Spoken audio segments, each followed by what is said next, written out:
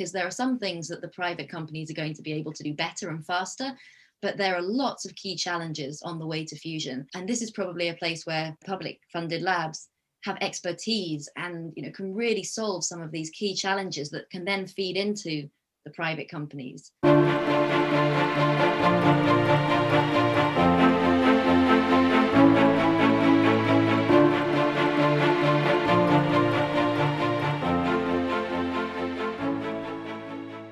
Welcome to the podcast. I'm your host, Andrew Holland. This week is a crossover podcast between ASP's Flashpoint and the Fusion Industry Association. As some of you know, I'm both the Chief Operating Officer of the American Security Project and the Executive Director of the Fusion Industry Association. We're going to be cross-posting this podcast on both streams. This week's discussion is with Melanie Windridge, who's the Director of Communications and the Director for UK Operations of the Fusion Industry Association. She's also a consultant for FIA member company Tokamak Energy. She wrote the book Star Chambers, The Race for Fusion Power, which she's just updated now 10 years after giving the lectures that were the basis for the book. In our discussion, we talk about the seismic changes in fusion energy research over those 10 years, most particularly in the emergence of private industry and private investment. We're both optimistic that fusion will have an important part to play in the fight against climate change, and we outline some of the ways forward to get there. I hope you enjoy the conversation. Now let's get into the show. Melanie Windridge, welcome to the podcast. Thank you for having me. So Melanie, you originally published your book, Star Chambers, The Race for Fusion Power, in 2012. But last year, you updated the book nearly 10 years later. What has changed in those 10 years that you felt like you needed to update it? Well, the biggest thing that's changed is the private companies and the number of private companies that are coming into the space. But I should probably tell you a little bit about why I wrote the book in the first place. And the reason it was 10 years ago, because it's actually based on a collection of blog posts that I wrote when I was doing something in England called the Institute of Physics Schools and Colleges Lecture Tour. And so I spent the whole of 2010 traveling around the country talking to schools about fusion energy. And so I must have gone to, I think they organized about 30 schools, but I got lots of other requests. So I probably went to about 50 schools in 2010. Wow. And I was telling them about fusion energy. And that's because I just finished my PhD by that point. And I'd done my PhD at the Culham Centre for Fusion Energy, which is the main publicly funded fusion lab in the UK. It's where there's a tokamak called JET, which is a very well-known European tokamak that does international research, and then also a spherical tokamak called MAST, which is what I worked on for my PhD. So that was my background in fusion.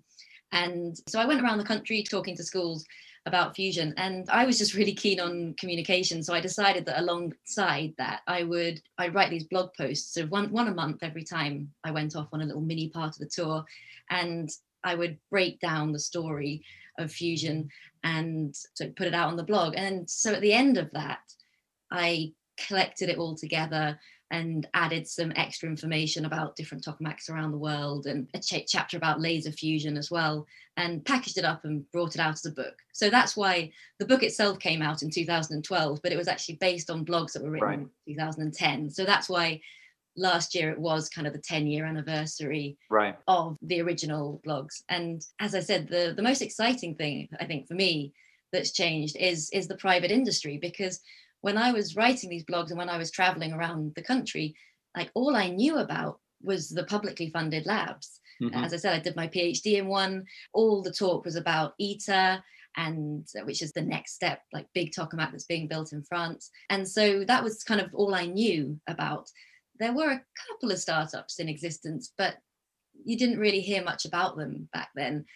And that's changed a lot in the last 10 years. And now we've got maybe over 20 in North America and Europe, and it's growing fast. And that to me is really hopeful, because it shows that there is a will to get fusion done and that people are actually investing in this. Yeah, so the Fusion Industry Association, which you and I are both involved in, obviously, there's 22 member companies, and we know that there's probably a few more out there that are moving forward, and nearly all of them came out in that decade. So it is really a good news story and kind of a surprising thing, probably looking back to 2010. This really wasn't something that people saw on the horizon, right?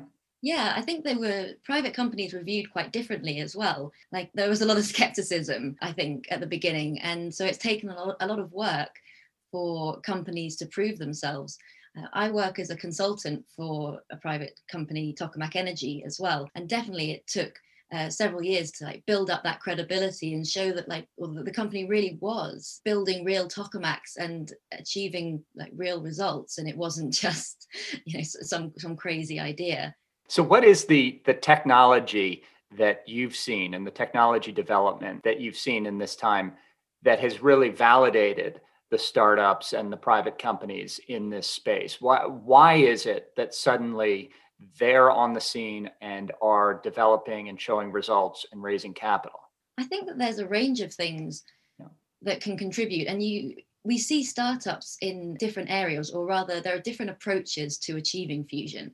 Mm-hmm. We are very familiar with like the mainstream ones are tokamaks in magnetic confinement fusion and lasers for inertial confinement fusion. Those were like the mainstream publicly funded research tracks. And we do have some private companies that are researching those concepts, but there are lots of other approaches that are being tried as well. So some of these are, if they worked, would give the possibility of making like smaller, cheaper machines, which would be really useful. Some of the tokamaks, especially pretty big machines, even the companies that want to make smaller tokamaks, they're still going to be pretty big machines. Yeah.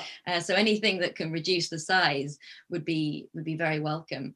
So there are different approaches, but even on the mainstream approaches like tokamak, there have been changes that are, or rather new technologies coming in that are making things more possible, shall we say. So a key technology is high temperature superconductors. So these are superconductors have zero resistance if you put a current through them. So unlike the filament of a light bulb or a toaster, something that heats up when you put a current through it, a superconductor doesn't.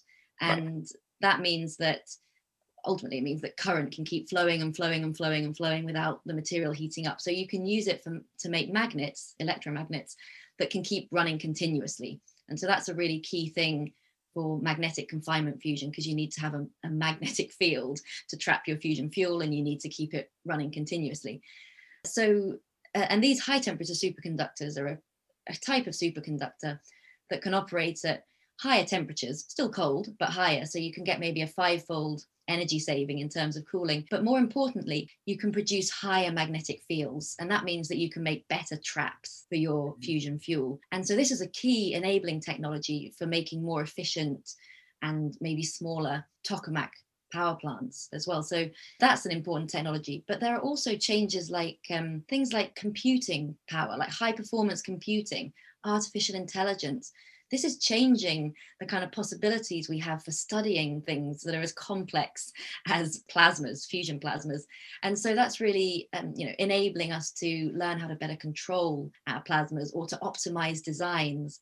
So there have been a lot of changes in even the last 10 years, but certainly in the last, let's say, 2030 since the ITER tokamak was designed. And these changes can improve things and allow us to make more economical fusion machines. And that's why private companies are getting involved. That's kind of the key difference between the ITER design, which, as you said, is basically the design from 20, 30 years ago. And so now that you have companies moving at the speed of private industry, designing and building with the latest materials, these high temperature superconductors, the private companies who are going on that path think that they can do it faster, cheaper, and on a pathway that's more appropriate for a commercializable power plant, right? Yes, and that's the key thing. You say they're a commercializable power plant. It's not just a science project. It can't just be a science project. Like these private companies are coming at it like from a business perspective. And this is really important because like ultimately these machines, whatever gets made, needs to be competitive, needs to be economical. And so we need to understand or figure out what technologies we can bring in to make these things more economical, whether that's reducing size or improving efficiency or whatever it happens to be. We have to find ways to tackle that and make it more economical. Yeah, So I mean, that's very everybody in the important. science community, of course, expects ITER to work and to produce some really great science, right, on what a burning plasma looks like and how it will go. Yes, and ITER is an incredible feat of engineering, and Yeah. you have to remember as well that, like, all of for the people, or the private companies rather, who are working with tokamaks, they're building on all that research, decades of research that's gone into ITER. So you could never say that it's a wasted project, Totally. because they wouldn't be where they are now, like, without all the research that's gone into ITER and JET and other tokamaks. But yeah, ultimately it was designed 30 years ago. It's a huge machine, and it will be, as I said, an incredible feat of engineering. But we need to do things smaller if we're going to commercialize fusion. You have to bring that size down. Right. Yeah. And I mean, it's we see it. interesting. Go ahead. No, I was just going to say that it's interesting if you like, historically, you can see why these machines got bigger and bigger, because the fusion power that you get out is related to a parameter called beta, which is basically the efficiency of the machine, and then also the magnetic field, and then the size of the machine. The magnetic field actually has the most influence, and then the efficiency of the machine, and then the size. But so if you increase any one of those three things, you can increase the fusion power that you get out. So historically, the efficiency of the machine with their designs was pretty much fixed, and the magnetic field is the expensive part of the machine to create. And so that was pretty much fixed.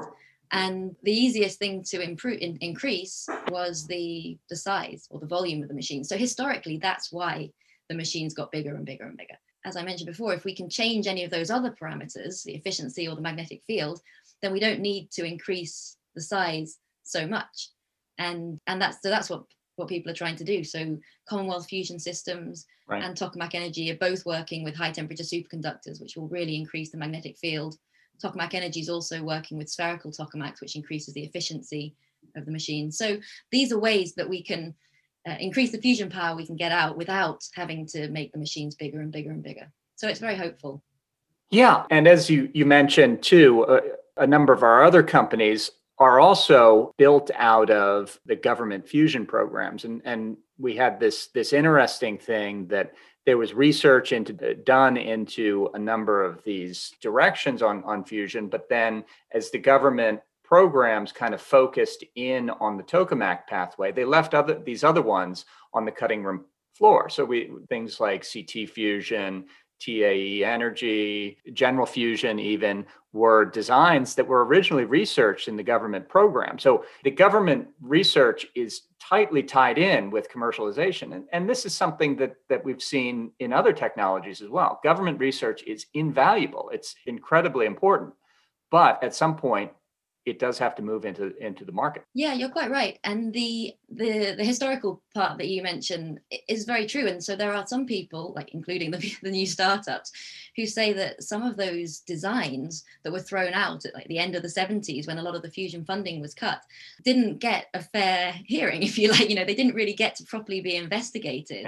Yeah. Because the government's just restricted the funding to the tokamaks or the laser fusion pathways. So that's really interesting to investigate, because if we find out more about those concepts, then they're going to enrich the entire fusion field from their findings. So that part of it is really important. But like you say, it's really important to shift to like a commercialization mission for the governments. And I think now is a critical time when the governments and public lab and private industry, we all need to figure out like how to work together to push towards commercialization. Because I think, so when we talk about what's changed in the last 10 years, and I say, well, a lot of the private companies have come up, that's true. But to start with, there was a bit of an us and them about the private companies and the public labs.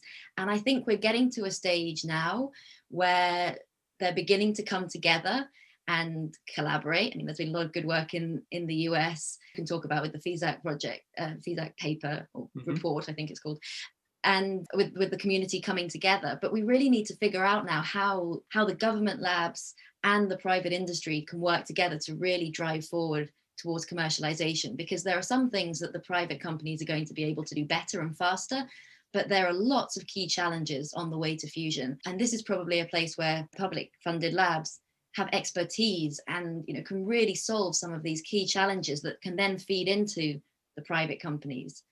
So I think this is really important. Like how we work together over the next decade is going to be key. Yeah, exactly right. I first got involved in fusion in 2011, so about a decade ago as well.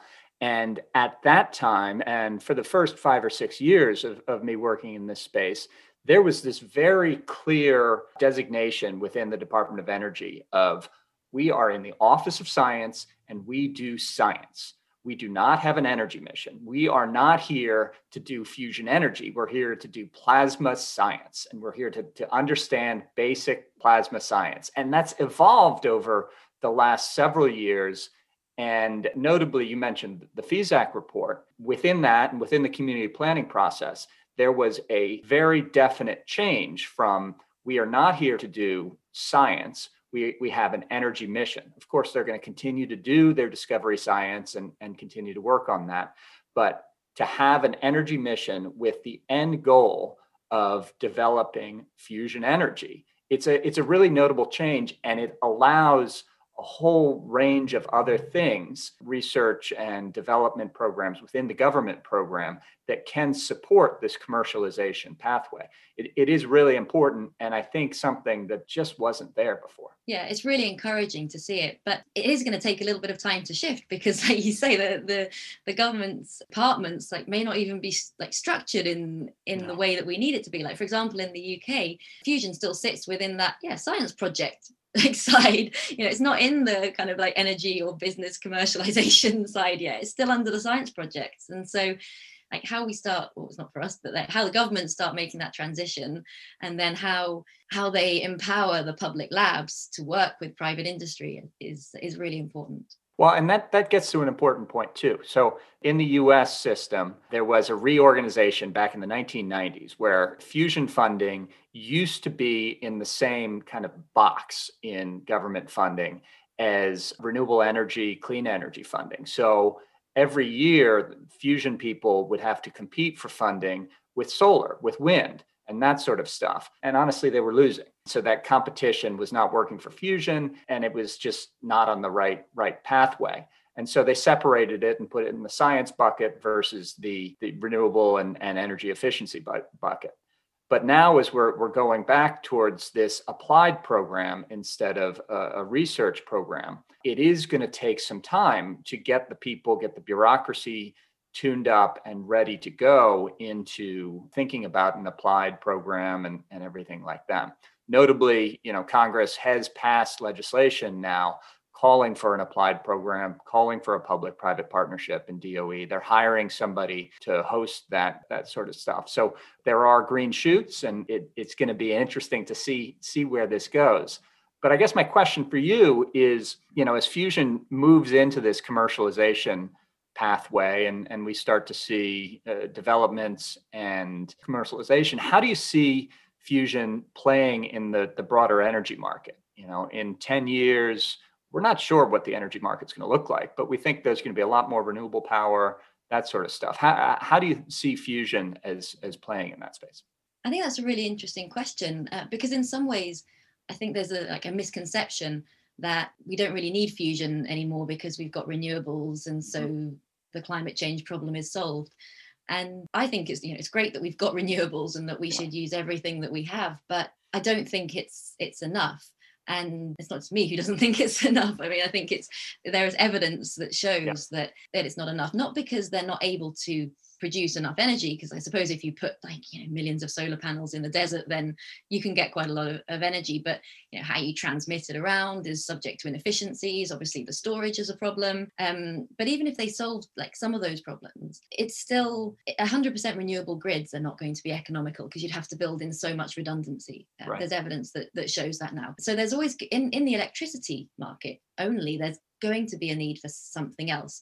So that means that fusion would be competing not with renewables, but with other baseload providers. So things firm like gas with power, right?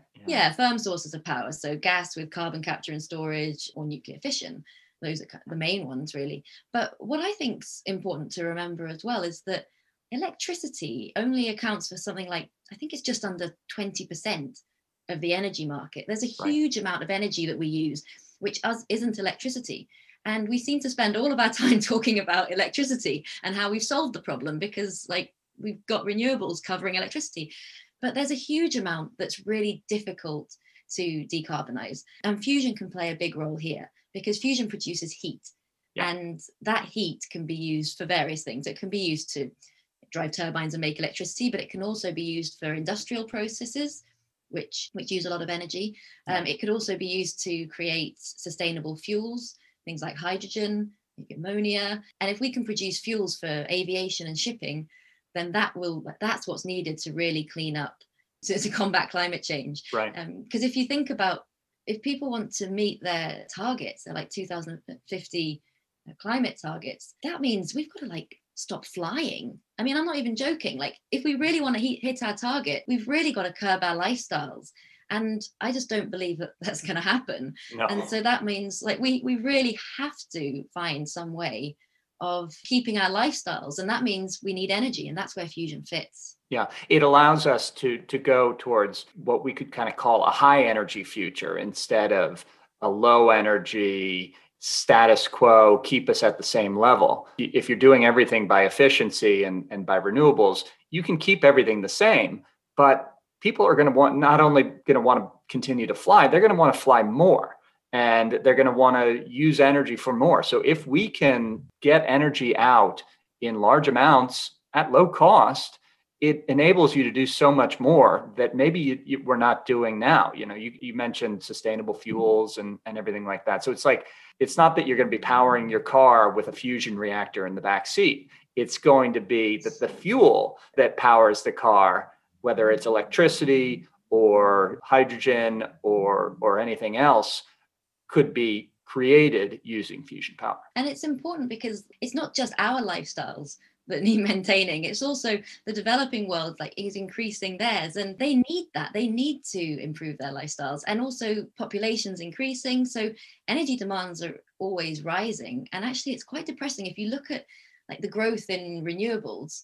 Great, it's really impressive, but if you look at the growth in energy demand, it's about the same. So we've still got the same gap that we had 20 years ago, just because of the amount of energy we're using is increasing. So it's a huge opportunity financially as well for people getting into fusion. That's exactly right too. You know, the energy market, we forget, is huge. Here in the United States, energy is a $1 trillion per year market. You know, that's all sorts of energy, whether it's gasoline or electricity or industrial processes. And around the world, it's even more. You look at, obviously, the growth in China and the Asian tigers, their growth, but you're going to see even more of it coming in places like India, Africa, other developing countries.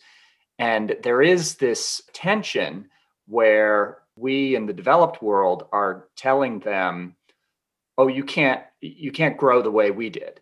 And they say that's unfair. You know, we want cheap power, and we're going to get it from coal, and we're going to grow, and then we're going to become clean.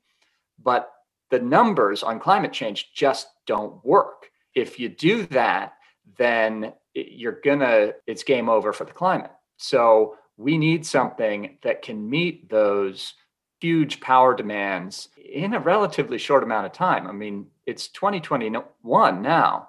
That means 2050, where the Paris target is of 50% global reduction, means that we got to be going really, really fast to be able to get there. Yeah, it's going to be a huge challenge. But I also think, and this might be crazily optimistic, but like I feel that we need more, or maybe pessimistic is the right way of looking at it. But like, I feel that we're going to need more than what we can provide energy-wise. I feel that we're going to need to actively scrub CO2 out of the atmosphere. And of course, people are planting trees to help do that, but like maybe we'll need more. Maybe we'll need some kind of scrubbing activity that actually sucks in CO2 and transforms it. And if we can invent those kind of processes, it's going to need energy. Yeah. And so maybe fusion will one day be powering like scrubbers of the future to actually remove CO2 out of the atmosphere. And like, I kind of believe that might be like the only thing that's like ultimately going to help us meet get to the levels that we need to get to. Yeah, I agree. It's pessimistic in the sense that I don't think we're going to meet our near-term targets, but in the longer term, we should be optimistic that we will develop technology. Fusion, of course, is one of many of these zero carbon ways forward, but I think the most, optimistic one for the long term. And all of us in the fusion space have heard 30 years away and always will be. But it's just not true anymore, is it? I certainly hope not.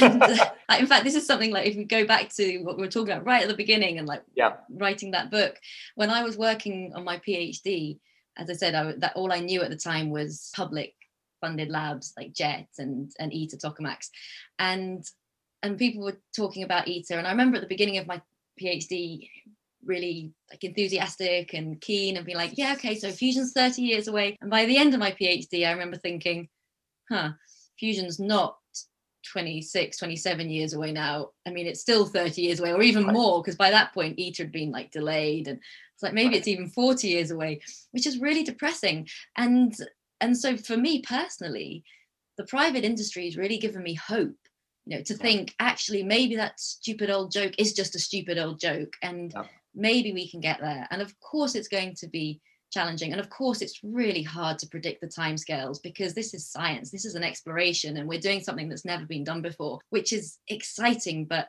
impossible to predict. But yeah, I truly believe that it won't always be 30 years away, and that we will have fusion.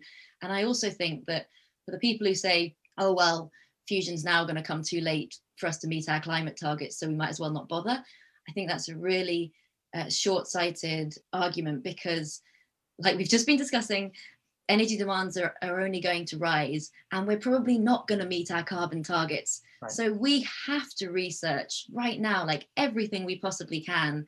And if we can get fusion almost like to a stage where we can start rolling out in the 2030s, that's going to start making a tremendous impact. And then if we can start scrubbing CO2 out of the atmosphere, maybe we've got a chance. I just hold on to that.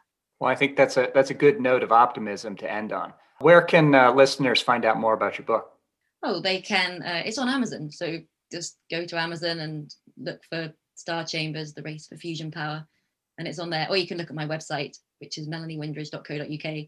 And you can find information about that and other books that I've written. Yeah. And you can always find more about Fusion and the Fusion Industry Association at fusionindustryassociation.org. There's lots to learn and lots out there. Melanie, thanks for being with us. It's a pleasure. Thank you.